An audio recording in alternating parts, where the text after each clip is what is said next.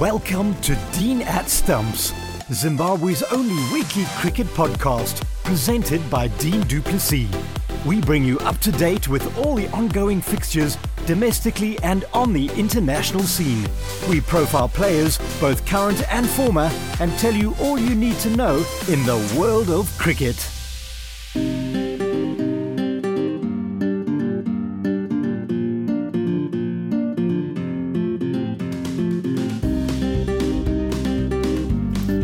Hello and welcome to the Dean at Stumps podcast with me, Dean du Plessis. We have a real West Indian feel to it in this particular podcast, and rightly so, because it was the West Indies who won the 2 Test match series by 1 Test match to 0 with a very emphatic innings and 4-run win down at Queen's Sports Club in Bulawayo. It took them just 3 days to win this, and given the fact that there was rain around, that was a pretty comprehensive performance. None more so than the left-arm spin of Gutukesh Motie, who ended up taking 19 wickets in the series, 13 in the second Test match. So very, very good performance by Motie. Right, so let's then first of all catch up with the former West Indies captain, Jason Holder, who was very keen to actually have a chat. Gave me the biggest hug, I can tell you, when he realised that he was going to be talking to me. So it was a real pleasure catching up with Jason Holder. Jason, thanks very much for your time. At the end of the day, there were some patches, I guess, in this Test series where the cricket was pretty good, but a very comprehensive win all round. I would imagine that'll leave you very happy as you prepare for the Test series against South Africa. Yeah, really good series, man. I think credit must go to each and every individual in our team. Obviously led by the captain, Craig, and Tej and Ryan Chanapa obviously stood up. Hi, how are you? Batting department. And I think it's just a situation where we all put our hands up, when needed. I think the boys tried, they fought, obviously led by Gutukesh Motie as well too. So good to see a youngster come in, second Test series and shining. One thing I noticed, obviously Gutukesh Motie, also a left-arm spinner, very similar to Hamilton Masakadza, bowled the similar lines, lengths, pace, I suppose, but Motie had a great deal more success than what Masakadza did. Why do you think that is? Do you think the inability of the Zimbabwe batsmen to play left-arm spin, or what was different between the 2 left-arm spinners in your opinion? Well, I mean, it's hard to say, man. I think our batters played well. You must give them credit. I think on a pitch like this one, particularly where you had a lot more assistance, you have to be a lot more patient and graft a little bit more for runs. Maybe the Zimbabwean players didn't graft enough and probably played a few more fault strokes a little earlier than expected. I think when you just look at it holistically, everybody who got runs on the wicket had to graft, at least initially, before they were able to expand. So, yeah, I think credit must be given to Motie for the way he struck his deliveries together. And it's just a matter for him just to get better. I think Masakadza, with more experience and more time, he would understand, how to prize good players out when people actually knuckle down on grind. And that's the beauty about Test cricket. When you're up with that challenge where people come on the grind and make you work hard for your wickets, and then you actually get the rewards. That's a lot more pleasing. And then obviously a nice big Test series coming up against South Africa. It's always hard playing the South Africans, but you and the team up for the challenge? Definitely. We had them last year, a year before in the Caribbean. We obviously didn't play well against them, and it's going to be an interesting series. I think if we bowl well, we can obviously put ourselves in a really good position. Their batting lineup is also a bit inexperienced and probably lacking a little bit of form as well too. So, look, I think this series has done us well in terms of giving our batters more time in the middle, and it's obviously going to be different conditions in South Africa, but more or less it gives our batters more exposure, more time in the middle, and more confidence. In going into that series is going to be very crucial and important that we spend some time. They have a very good bowling attack, as we all know. Right, Norkia, Kagiso Rabada, Lungi and Giri. I guess those are pretty much the spearhead of that attack, and more or less will be asked to do the bulk of their work. So more, if we come out and we play some solid cricket, make them work hard for the wickets, I think it'll be a good series. And then just to conclude briefly, from a Zimbabwean perspective, were there any players who stood out for you and who impressed you in the team? Look, I think Mavuto was obviously standing in the first test match, and he obviously looked well in this test match as well. I was very impressed with the way Mazzucato goes about his cricket. I think he's one of the more confident players I've found. Craig is obviously a stalwart for the game. He's been around for a long time, and I love the way he constructed his innings. And then obviously the young debutant today. I mean, in this game, I can't remember his name. Yes, Innocent Kaya, and the fast bowler Tanaka Chivanga. Yeah, that's who you're looking for. Yeah. I think he was very impressive for me. The way he ran in. He's obviously got a little bit more pace than the others. Yeah. And then obviously the 5-wicket haul take. Victor Nyauchi. Yes. Yeah. To me, he was very, very skillful, very, very nagging. He challenged us. He challenged both the inner portion of the bat and the outside edge as well too. So I think in these conditions, that's what you like and that's what you expect. It was really good to see these guys continue to put us under some pressure. You're listening to the Dean at Stumps podcast.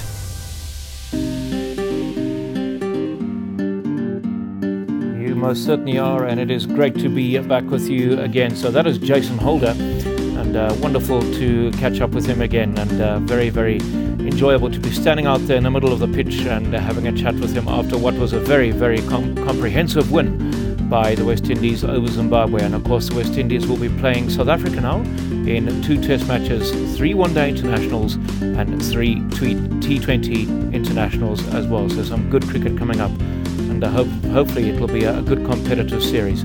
All right then, next up on the menu is a man who very, very quickly warmed the hearts of Zimbabweans with his big smile and gentle nature and frivolity that he has both on or in the commentary box as well as out of the commentary box as well. He's a true gentleman, and it was a real pleasure to be talking to him. I am referring to former West Indies Test batsman Darren Ganga, and he of course was part of our commentary team, and it was a real pleasure to catch up with Darren Ganga.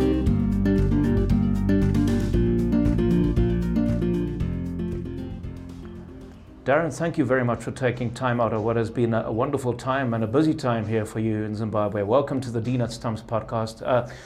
Before we get into the more serious side of things, it sounds like you've had yourself a wonderful time here. I have, and Dean, I would like to say thank you very much for everything that you've done throughout this entire series. For me, it's been so impressive seeing you commentate on television, and of course experiencing your wide and vast body of knowledge that you have on this great game of cricket. So it's been very refreshing and inspiring for me to work alongside you in this particular series. What can I say? Zimbabwe is always a beautiful place. I've had the experience of being here on 2 occasions previously, touring with the West Indian senior men's team, and on every occasion I've enjoyed both the cricket on the field and the crowd, the people, the place off the field as well, and it's been very much the same this time around. Yeah, I was going to say, because I remember you being here in 2001 when I was still finding my way in this field, and you and Chris Gale at this very venue had a wonderful opening partnership of 213. Would you say the pitch, I mean obviously it's a very long time, but it was a very flat pitch then, but would you say possibly even flatter and even more unresponsive now than what it was all those years ago? Possibly.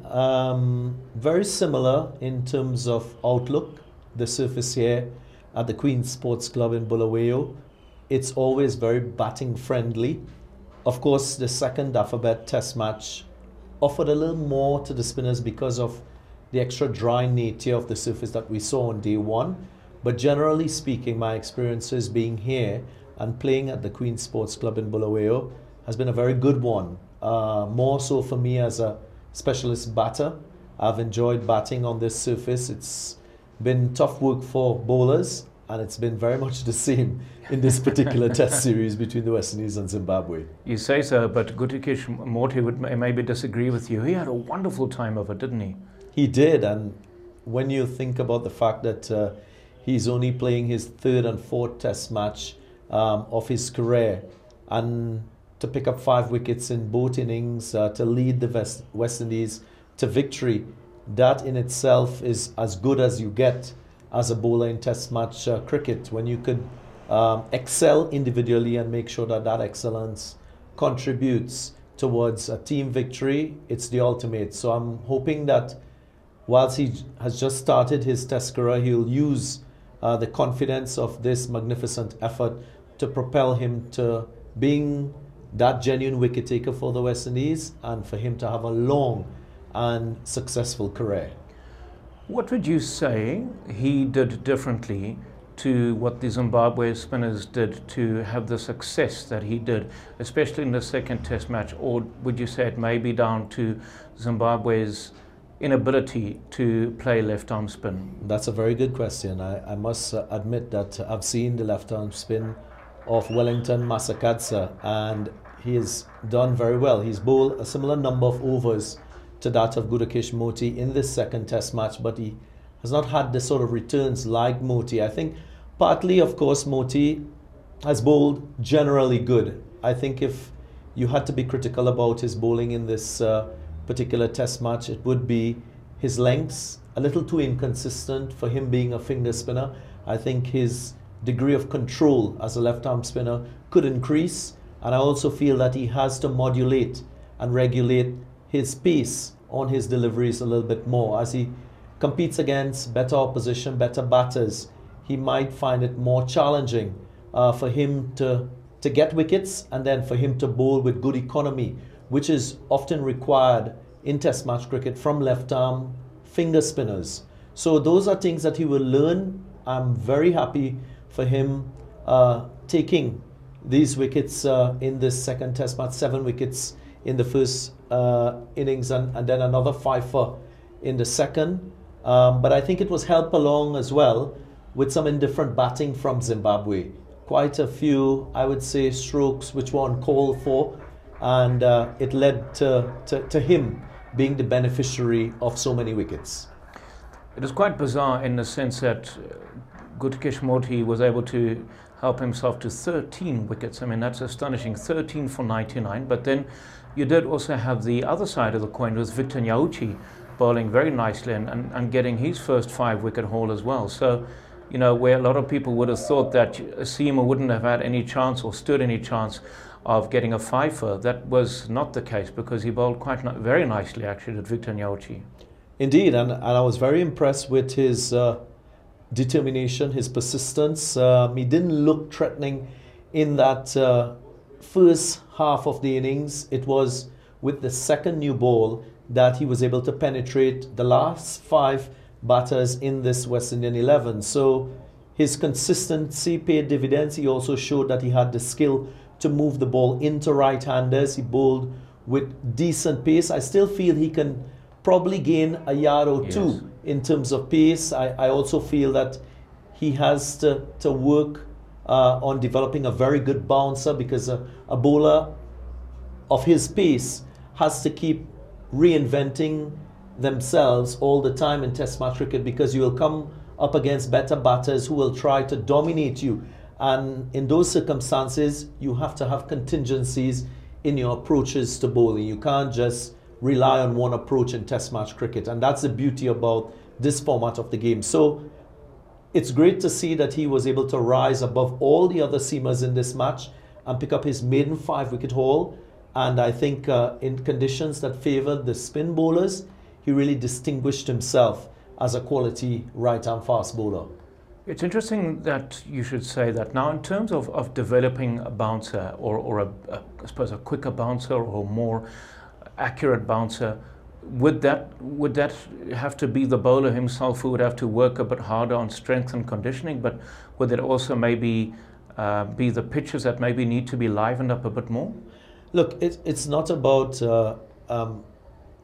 you taking on the challenge of reinventing yourself. I think the game today allows for you to get insights into other bowlers, to get insights into yourself, using data that was collected from your previous efforts and in your specialized field. So I think it requires a collective effort. It's not only Victor Nyauchi's goal and challenge. He has to rely on his coach. He's got a very, very experienced coach in that of David Houghton, who's played for Zimbabwe, who's performed very well with the bat, and oftentimes you tend to find batters having more insights and advice for bowlers because they stand on the other side facing bowlers. So he will have to rely on his bowling coach as well. and make sure that they work towards developing these different approaches. What I can say is, you think of Andy Roberts. It's not about bowling a fast bouncer all the time. A slower bouncer is as effective a delivery as a faster bouncer. So those are little things that he can use to sort of expand his repertoire as a bowler.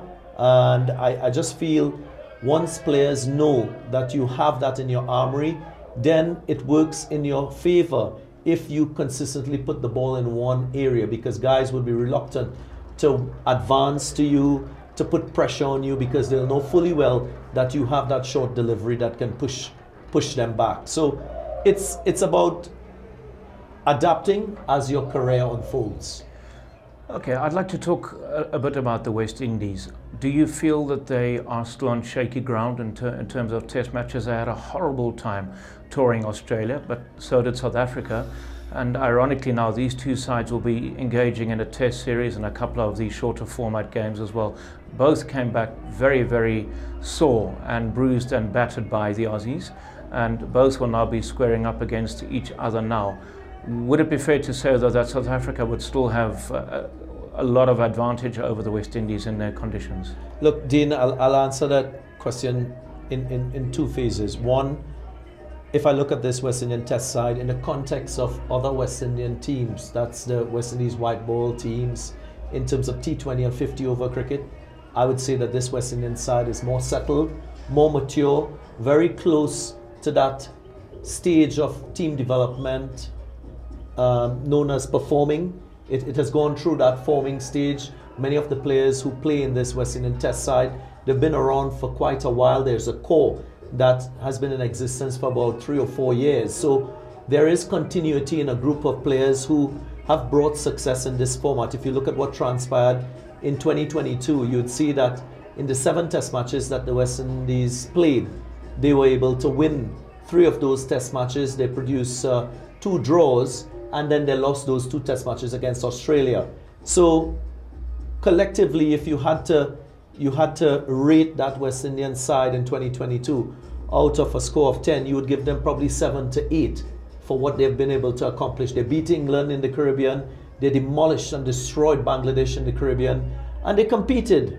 To be fair to the West Indies team, they competed against Australia, and playing Australia in Australia is always a formidable proposition. So I just feel that this West Indian Test side is a team that is still trying to achieve excellence and consistent excellence as a group. But when I compare it to the number 1 test team in the world, the top 3, you think of teams like Australia, like England, like India, there is still a big gap between this side and those teams in the top 3 tiers in terms of international cricket. West Indies currently ranked number 8 in the world, and that also shows that big gulf that exists between those sort of teams and this current West Indian side. Many people will probably argue and say that even when you were playing for the West Indies, they were in a team who were declining.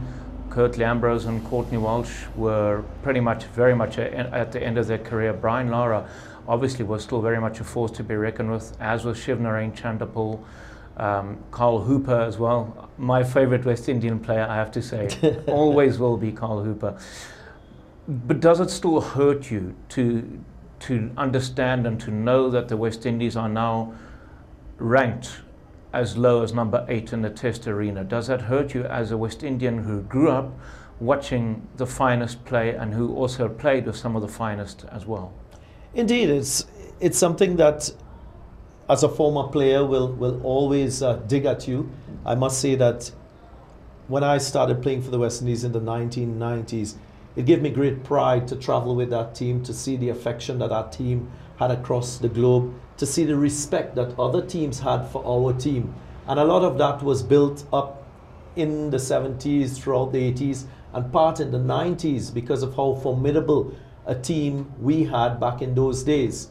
That sort of diluted as we moved to the end of the 1990s and we started the early 2000s. But even during that time, when I played for the West Indies throughout the period 1998 to 2008, we still at times were beating the best teams in the world. I remember beating Australia in Antigua, where we were able to score the highest fourth innings score by a team to win a test match. 4-18 we scored against Australia to beat Australia in Antigua. I remember for the first time beating South Africa in South Africa, and in the 90s and early 2000s, South Africa was a very formidable unit, playing at home or even away from home, with the likes of Hansie Cronje, Alan Donald, and then the young Jacques Kallis, Sean Pollock.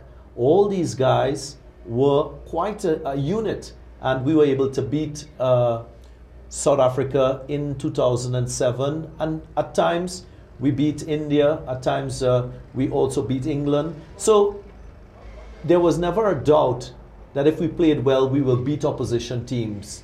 In this era of West Indian cricket, I think if you look at the current team on paper and you say you match that team to Australia, you might not get that confidence that that side could still beat a team like India or to beat a team like Australia. So that to me is a significant difference.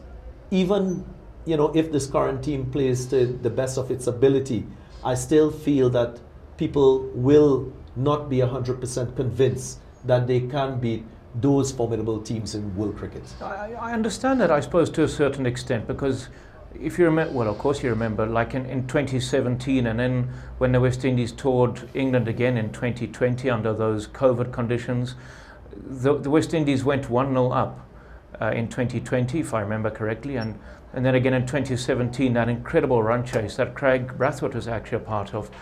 So there were those times, and then just as West Indian fans around the world, regardless of whether they are West Indian or not, you know, we love the West Indies, and we always will.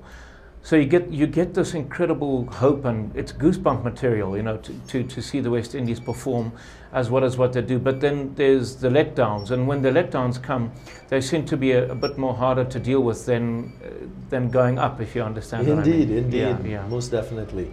Yeah. Darren, it's been a real pleasure talking with you. I mean, I just wanted to say I very much enjoyed the huge amounts of geography lessons you gave us in the commentary box on television when you spoke of the various islands, and it is my hope, my joy, or my real wish to one day tour the West Indies and showcase my skills there as a journalist and a commentator, and to, you know, do everything else that you do as a tourist there. Thank you very, very much for your time. And will you be going to South Africa to follow this? I unfortunately will not be going to South Africa for the following series. I've had pre-existing sort of commitments with my involvement in the Pakistan Super League. Right. I have to head back to the Caribbean, of course, for some commitments there before I join that commentary panel for the PSL this year, PSL 8. But I must say, Dean, again, I look at this Zimbabwe side and I see lots of potential, and it's something very similar to what we're experiencing in the Caribbean. You look at our first class cricket, you look at the young players who are coming through from the under-19 levels, you can tell that they've got natural ability. I guess with countries like Zimbabwe and now like the West Indies, the challenge is for the administrators, for the coaches, to harness that talent, to ensure that that talent is sort of placed in the right environments where the intensity is high enough to make that talent blossom into being a world-class performing cricketer.